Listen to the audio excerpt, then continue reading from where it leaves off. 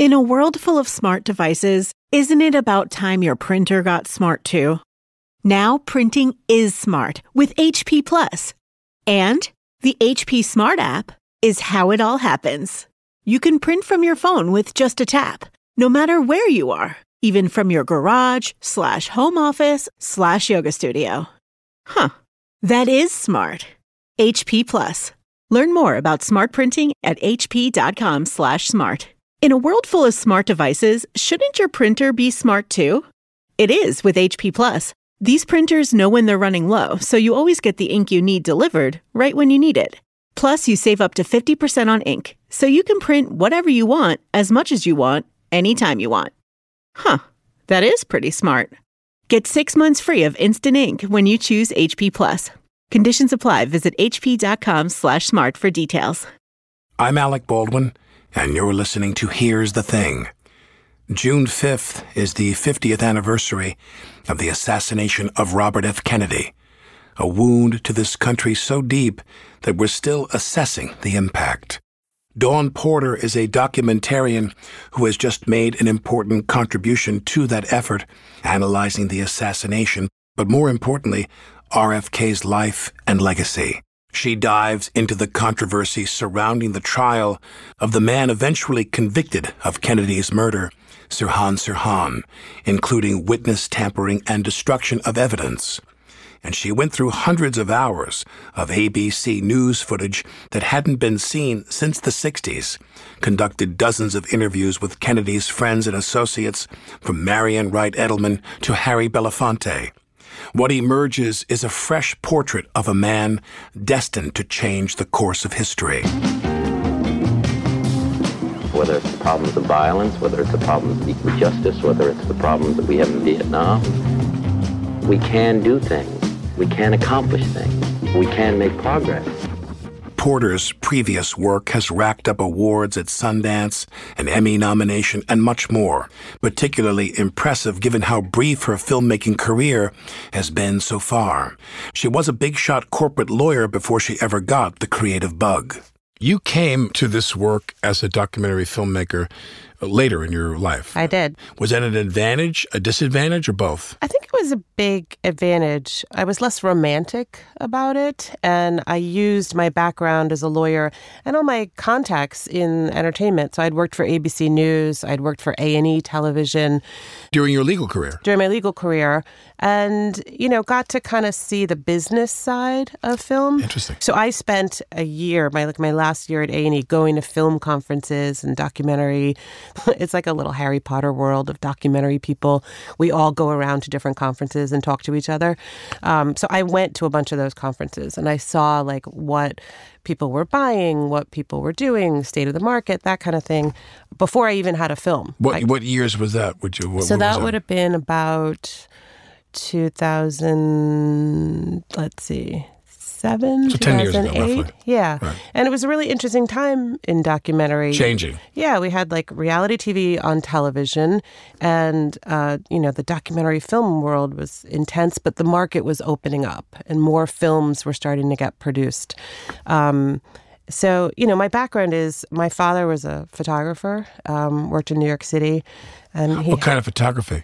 He was a commercial photographer. So he had, I don't know if you've ever been all the way on the east side in the 50s. There were those old carriage houses, and that's where his studio was. I used to live on 58th between 1st and 2nd. So it was way over that kind of East End area. And so when I was little, I'd spent a lot of time there. Literally the floor was cobblestones, tall ceilings, those big wide doors. That's where his studio was, and film, chemicals, So I had come from this kind of artsy family background, so I became a lawyer.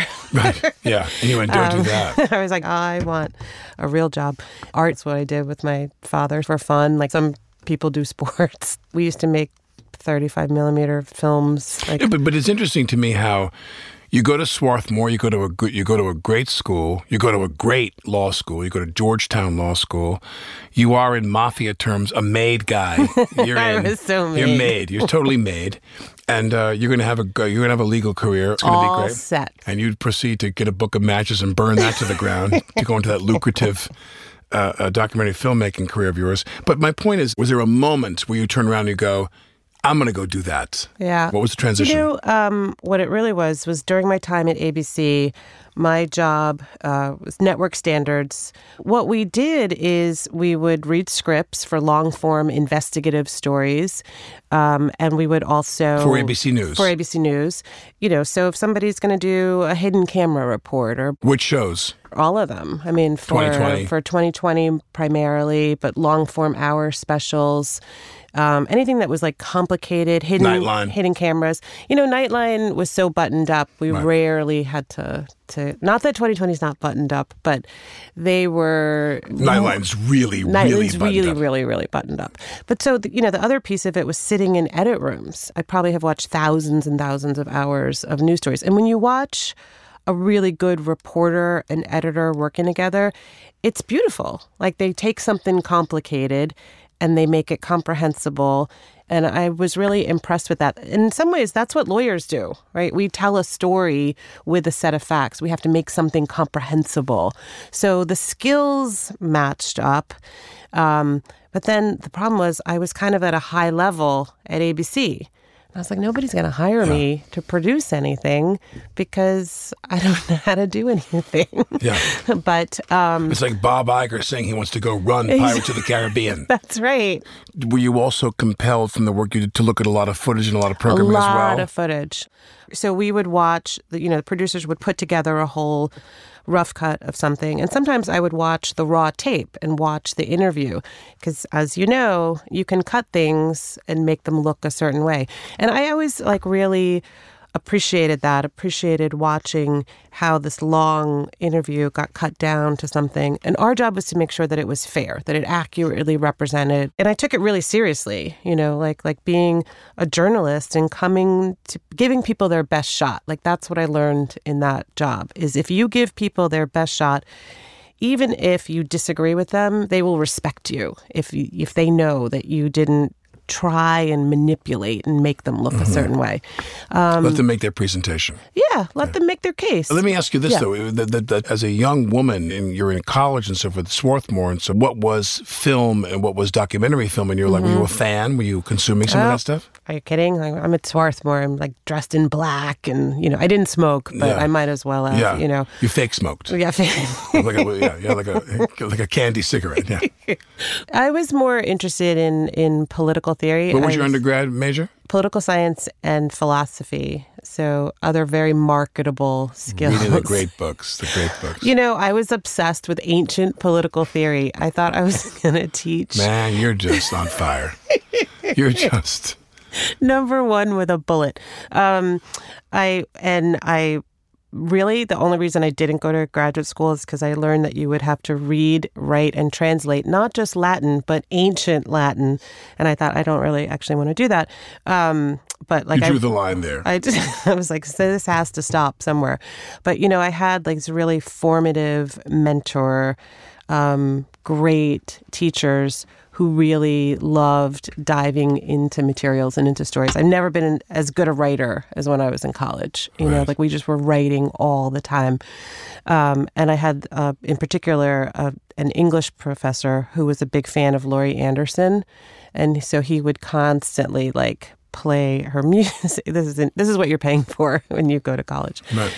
So not a lot of film going.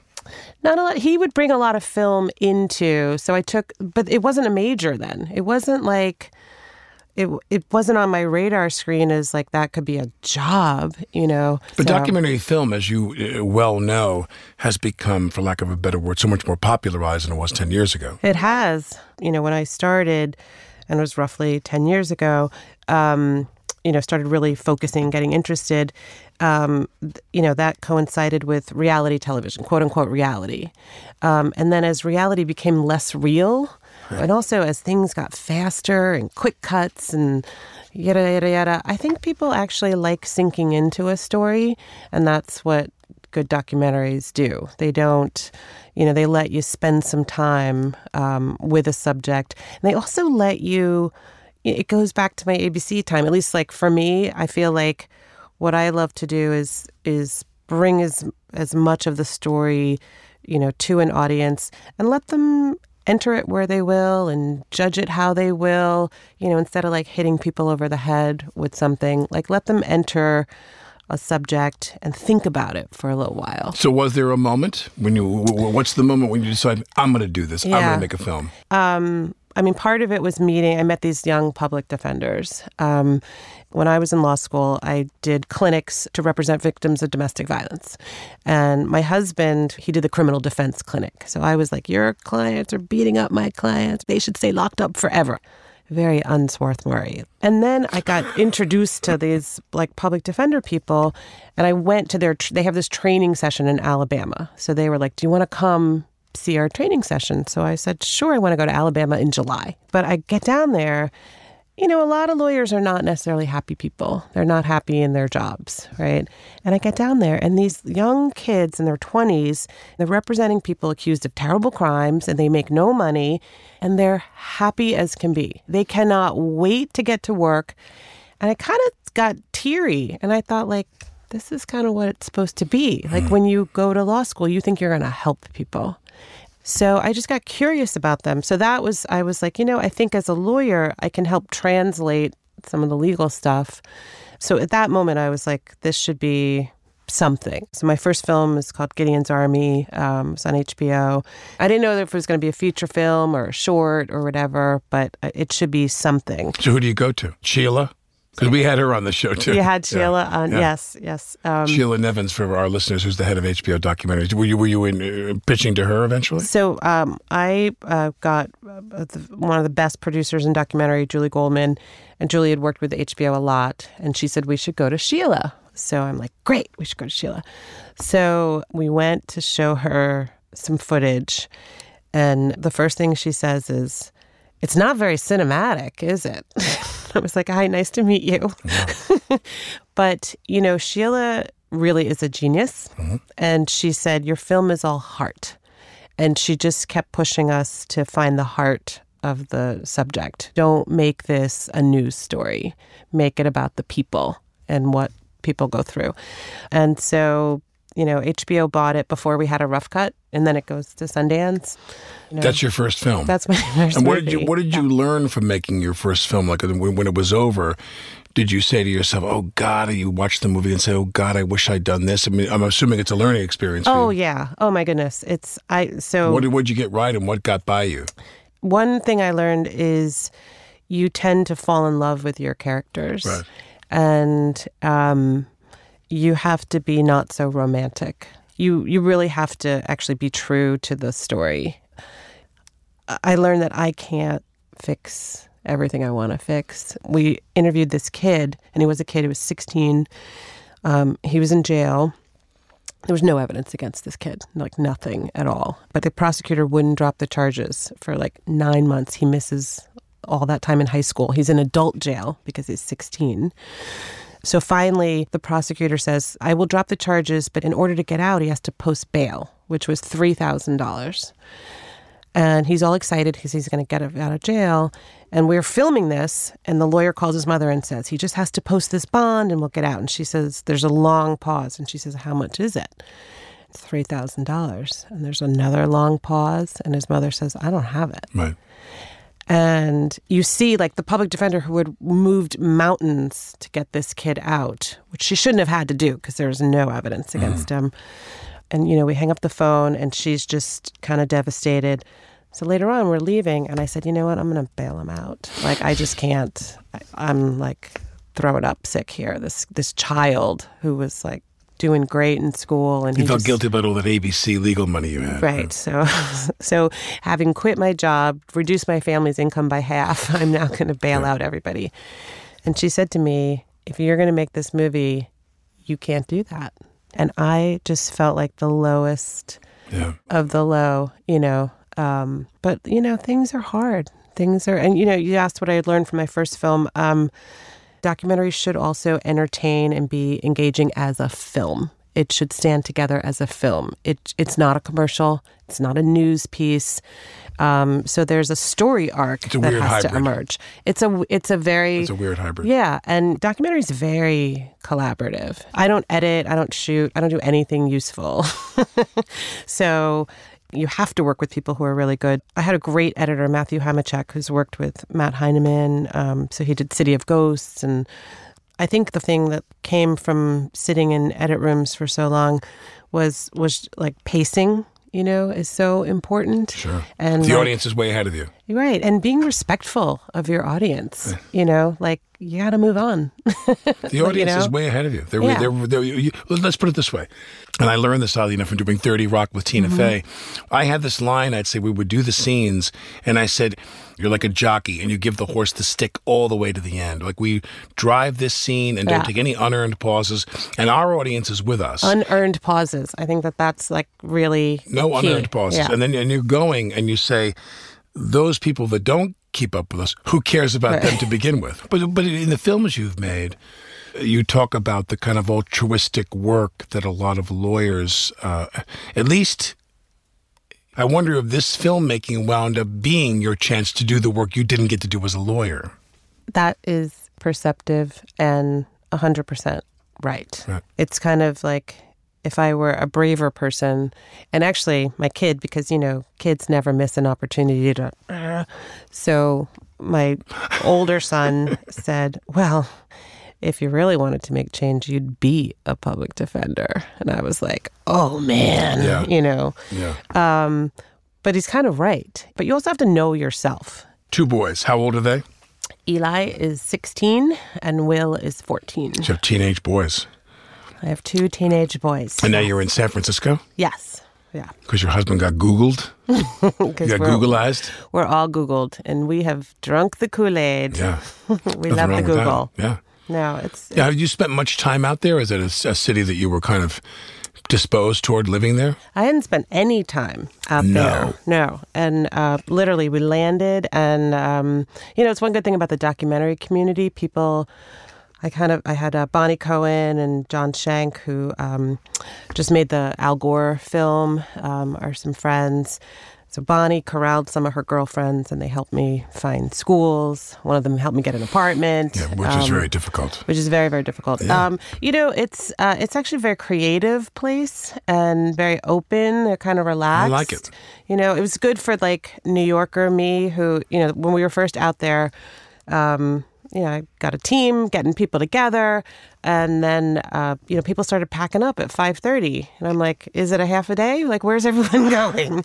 But it's kind of good for us New Yorker people to slow down a little bit, Although I do admit, like, when I get here, I'm like, people walk quickly, they order their coffee quickly. My favorite expression of that was, I think it was in the New Yorker, they did an article, the study of Americans versus their European counterparts. And the article was about pret-a-manger.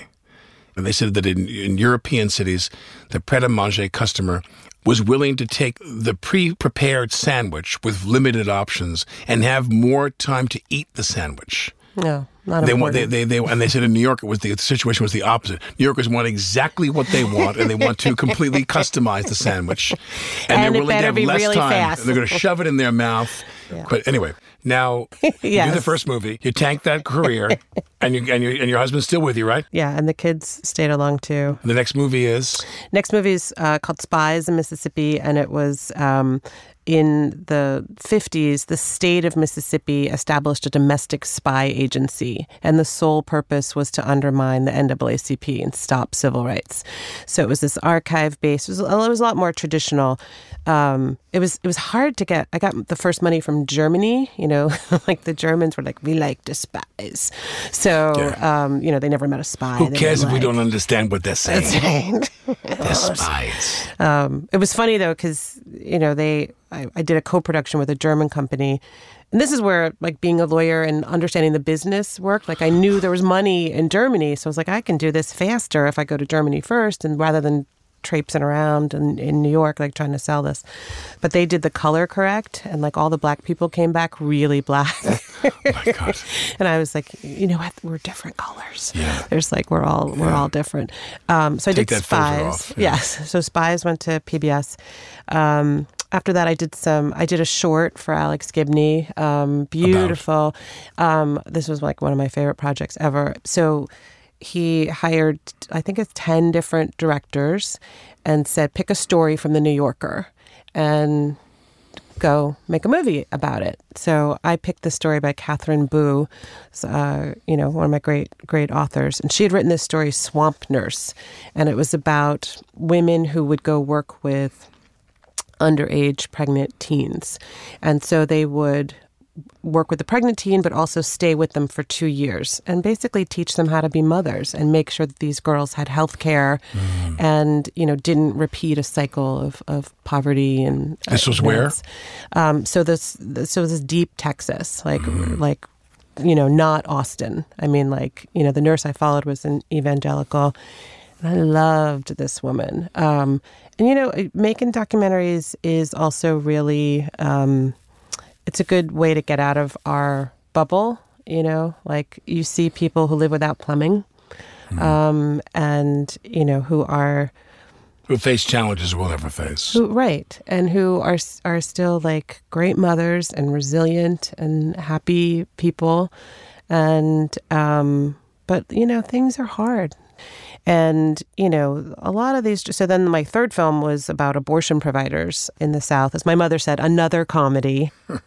What drives me is what these people are, they're really brilliant and smart and creative, and they could do anything.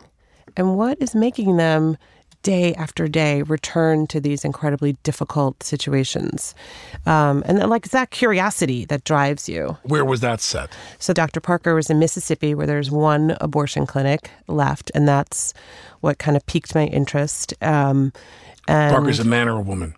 Parker's a man. What was his background faith-wise?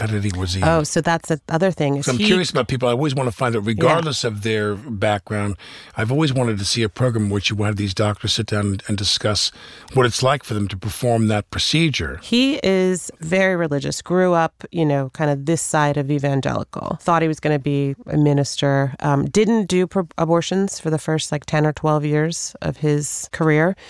And then he did a postdoc fellowship, and he saw all these women who were dying from, trying to self-induce and who didn't have medical care.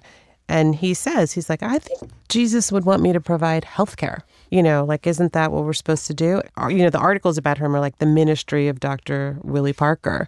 He refuses to cede religious ground to people who are opposed to abortion. And, he can quote you every Bible passage about it. But, when you get into abortion films, it's not like Public Defenders. Nobody cares about public defenders. Abortions, they care about. So, I made the mistake of showing a small clip, at a festival, because I was trying to raise money for the movie. And this, anti-choice group, put my picture up on a website. Documentary filmmaker Dawn Porter. If you haven't heard my interview with the woman who gave Porter her big break with Porter's film Gideon's Army, go straight to our archive at here'sthething.org. Sheila Nevins is a delight. Everybody says, let's do an anti-Trump film, okay? I must get 5 pitches a day about let's do this, let's do who voted, let's do the Democrats who voted, let's do the women, the college graduate. Every day there's something. Hear more at here'sthething.org. Coming up, Dawn Porter and I go deep into the weeds of the RFK conspiracy.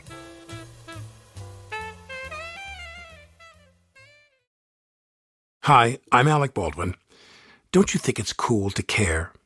Carrie Yuma knows fast fashion's not sustainable and decided to spin that conscious mindset to create high-quality, low-impact sneakers. Their best-selling Aka style is the perfect, durable sneaker for dressing up or down, pairing a fresh look with broken-in level comfort. Aka is made with organic cotton canvas and ethically sourced rubber, and every pair comes with Carrie Yuma's signature cork and Momona oil insoles.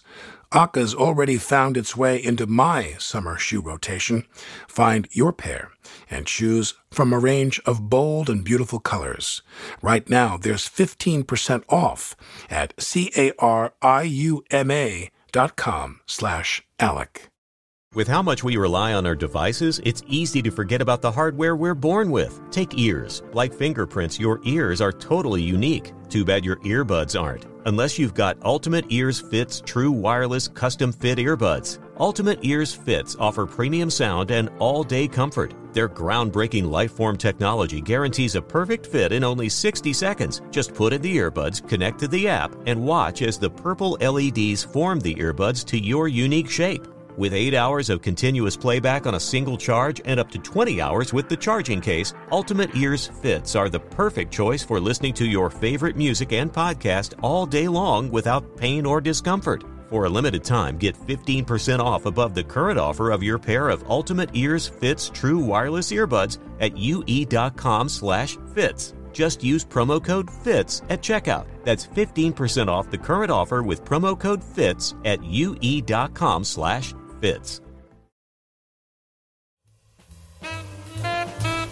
I'm Alec Baldwin, and this is Here's the Thing. I wanted to spend a good amount of time not talking about your current project because we could I know. I'm like, Netflix is going to fire me. Well, no. But meaning we could just talk about that. And I always have the concern that we make the conversation not about you, but about him. Yeah. And you pitched it to them, or they commissioned you? How did that happen? Laura Michael Chissen, who's worked with Robert Redford and produced for him, I went to her and I was like, Laura, I think this is somebody had approached me about the fact that Sirhan Sirhan was still in jail and alive. And his lawyers were trying to mount one last effort to get him out. And I was like, that's interesting. But I think in order to understand how sensational that trial was and that time was, you got to understand Bobby Kennedy. You got to understand his life. You know, the other thing was, in my family, Bobby Kennedy, John Kennedy, they're really important to Black people. Like, Black people love the Kennedy brothers. You know, my grandmother's a picture. They eventually loved the Kennedy brothers. By the time I came around, right. They were beloved. Right. In the early days, maybe not so much. Absolutely. Yeah. There was they weren't that necessarily the guardians of civil rights that they became. I think it wasn't their top of mind. It was a process. Issue. It was a process. And so that's kind of what hooked me is what was that process? How did, a guy who he wasn't a segregationist. He wasn't anti-civil rights, but it really wasn't a priority. Right. And how does he go from that to breaking the fast with Cesar Chavez and working with Dolores Huerta and getting King out of jail? And, so I was like, there's a complicated story there. So we then approached Netflix and said we thought it was a series, and they kind of got it, pretty quickly. There's just nothing that's more aching and more painful than that idea of what would this country be. That's right. If both of them, or even Robert Kennedy, had lived. That ache is even deeper because they were kind of this new light in the country. They convinced the country to try something new and to go in a new direction. And having sold them on, we can come together as a country. We can stop the war in Vietnam. There is a way to racial reconciliation. Having sold at least half of the country on that premise, then Kennedy's killed. You look back and you think, we got Nixon. We got, law and order writ large. There was a guy who did a film that's on the internet called Evidence of Revision. Right. Do you know the piece? Yes. Right. So Terry Raymond, who did Evidence of Revision, the first three are JFK and RFK, then the fourth is King, and the fifth is that Jonestown was an MK Ultra breeding ground. I didn't get to Jonestown. Yeah, Jonestown and was an MK Ultra breeding ground where they were breeding the next Sirhan Sirhans, because Sirhan Sirhan was a Manchurian style. Yeah, there's a whole bunch of people who believe that there's like a CIA-run school. Of course, there's a lot of evidence that he did not act alone or do it at all. There's questions. We cover that in the fourth episode. What do you say about that? So I hired an investigative reporter, and I said, you know what? You go at this clean. You just read everything. Who was that? Her name's Lauren Capps. And what's her background? She's like a Berkeley journalism, never met a police report she didn't want to read, that kind of. And she came back with what? There's a lot of evidence. So she went to the old police reports. She went to the L.A. archives. So a lot of evidence not there in the L.A. archives because they destroyed it. They destroyed a bunch. Yeah, a lot of the wood trimming and with the bullet holes. The bullet holes, sure, gone. All gone. And they said they couldn't afford to store it. Yeah, it was really. it's not satisfying explanation, and it's Daryl Gates, like criminal justice system. So Lauren went and she wrote this like exhaustive treatise and watched every film. And, I think what we were certainly able to conclusively determine is Sirhan had a terrible defense, that his lawyers didn't question any of the ballistics. They didn't run down any of the alternative theories. So, I think what that does is it allows an opening. People don't feel satisfied by that verdict when they look closely at what happened. You get like all kinds of conspiracy theories and, you don't get a satisfactory answer. There's real questions. The coroner in the case said Noguchi said that Kennedy was shot at a matter of inches. There's no witness that puts Sirhan a number of inches. Noguchi, he's not put on by the defense. Right. He's not cross-examined by the defense. One of the most integral parts of the case. Right. The angle of the gun, the mastoid in the back of Kennedy's head, and Sirhan was more to the front and to the right of him. I mean, I've read all this stuff over He's and over. not put on by the defense. Right. He's not cross-examined by the defense. Like, the defense stipulated to Sirhan's guilt. So, what kind of defense lawyer stipulates to guilt in the most infamous murder? The whole country is watching for this quote unquote trial. And that does not give you confidence in our justice system if you see that happening. I can't prove there's a second gunman or, that's not my cross to bear. No one can. You hear audio tapes. Yeah. You've heard this of the detective browbeating the woman that was the eyewitness with the polka dot dress situation. Yeah. And you hear him you've Sandra never heard. Serrano. Yeah, we interviewed her. You did? So, yeah. And Is she in your film? She is. She says the same thing today. I mean, we literally put it side by side. I found her incredibly compelling. She was one of the first witnesses. You gave me a chill just now. Yeah, she was one of the first witnesses. There was no reason whatsoever for this young girl to make anything up. Right. She said, the people came down the steps. They said, we shot him. I said, who did you shoot? She said, we shot Senator Kennedy. It was a girl and it was a guy who was Mexican-American, and she's very, very upset. And if you go through, so Lauren, like my, Nancy Drew girl detective, goes through and she's like, she's incredibly consistent. And, it also turns out that there's like funny stuff happening with the bullets. They do this like crazy, like doctored test. This gentleman in our film, Paul Schrade, who's now 92, he was a labor advisor to Kennedy. And Paul was shot that day. He was the other person who was grievously injured, shot in the head. And he's the James Brady. He kind of believes that Sirhan isn't the person. But the bigger thing is none of this is brought out at the trial. None of this. So the jury doesn't even consider that there's a possible alternate conclusion. So it's like, that's not what Bobby would want. So, the focus of our film is Bobby Kennedy's life and legacy, but I felt like we couldn't ignore this huge gaping question, and it's very unsatisfying because it feels like it will not be solved. And, to your point earlier about Americans hate not to have an answer. Did it make you just so sad to think about where we are now? It was excruciating. Netflix. So what I really wanted to do was use archive material as much as possible. So we literally were living with footage. And from like a news nerd perspective, it was kind of dreamy because what we did is we digitized hundreds of hours of film footage. So the networks at that time... That's expensive, by the way. It is expensive. All the docs I've worked on as consultants, they just die on paying for that. I have to say, like Netflix, this is where they were a really, really great partner because I knew from my time at ABC that there was all this film, undigitized film, like in cans in the ABC archive. So I thought, I said, listen, if we go with specific asks for like time periods, ABC was just an upstart network trying to make its mark.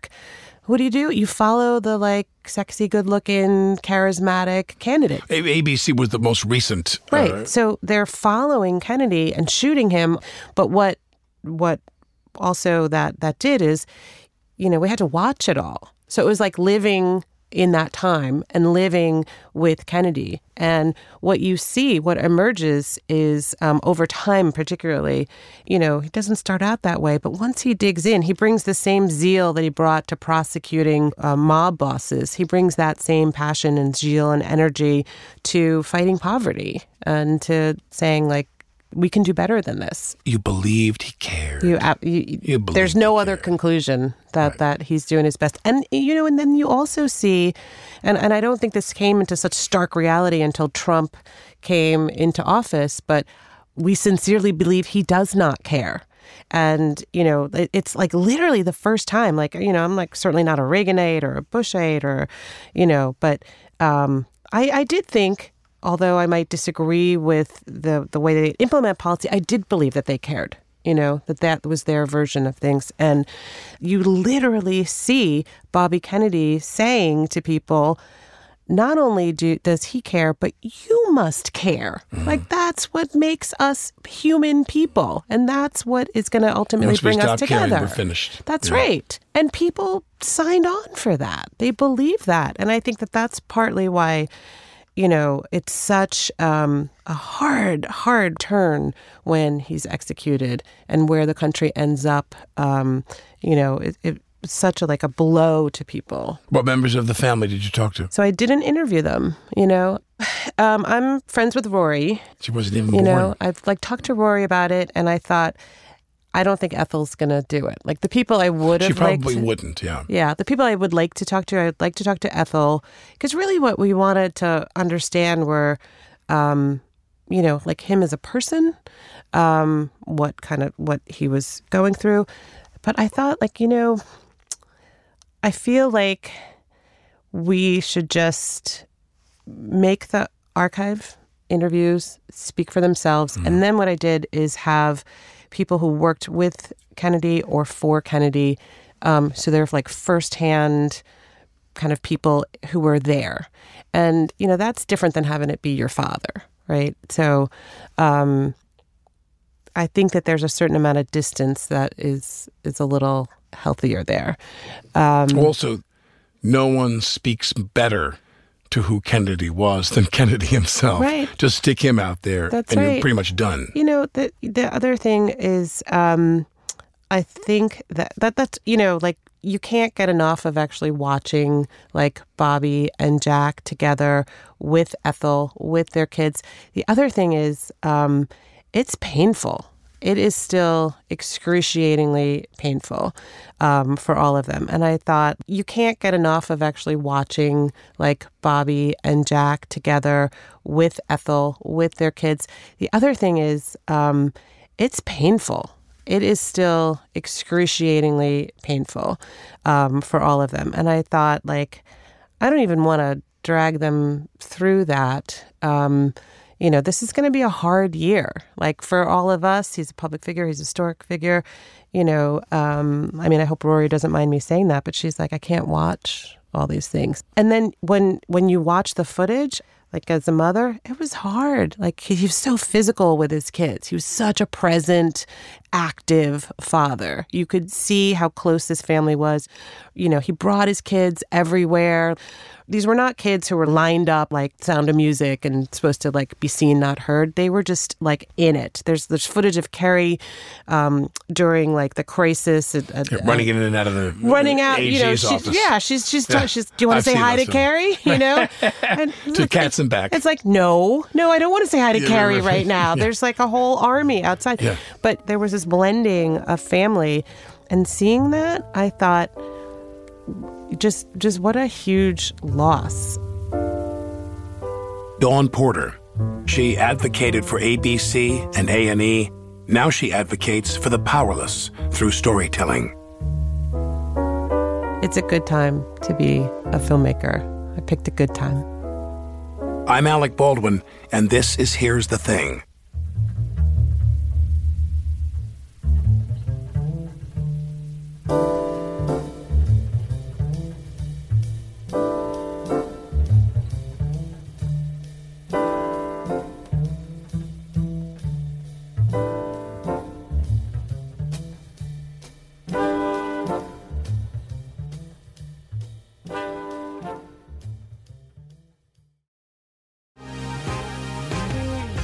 Been thinking about McDonald's all day. Can't get it off my mind. I can already taste it. Ooh, got my mind on my mouth and my mouth ready for some Mickey D's deal.